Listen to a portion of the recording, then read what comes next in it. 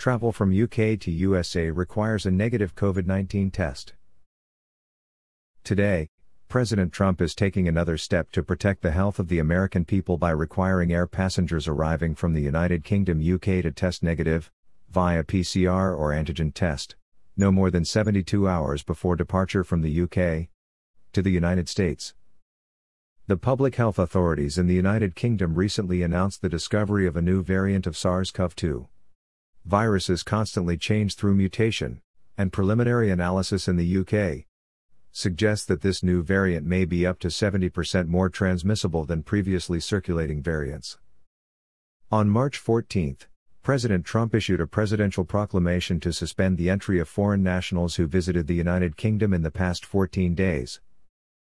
This has reduced air travel to the US from the UK by about 90%. This additional testing requirement will fortify our protection of the American public to improve their health and safety and ensure responsible international travel.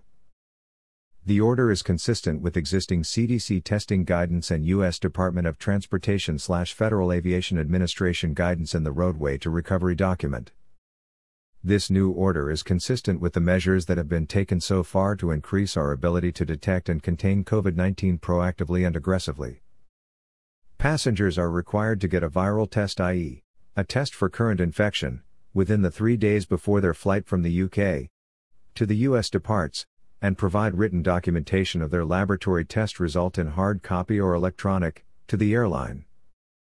Airlines must confirm the negative test result for all passengers before they board. If a passenger chooses not to take a test, the airline must deny boarding to the passenger. This order will be signed tomorrow, December 25, and become effective on December 28, 2020.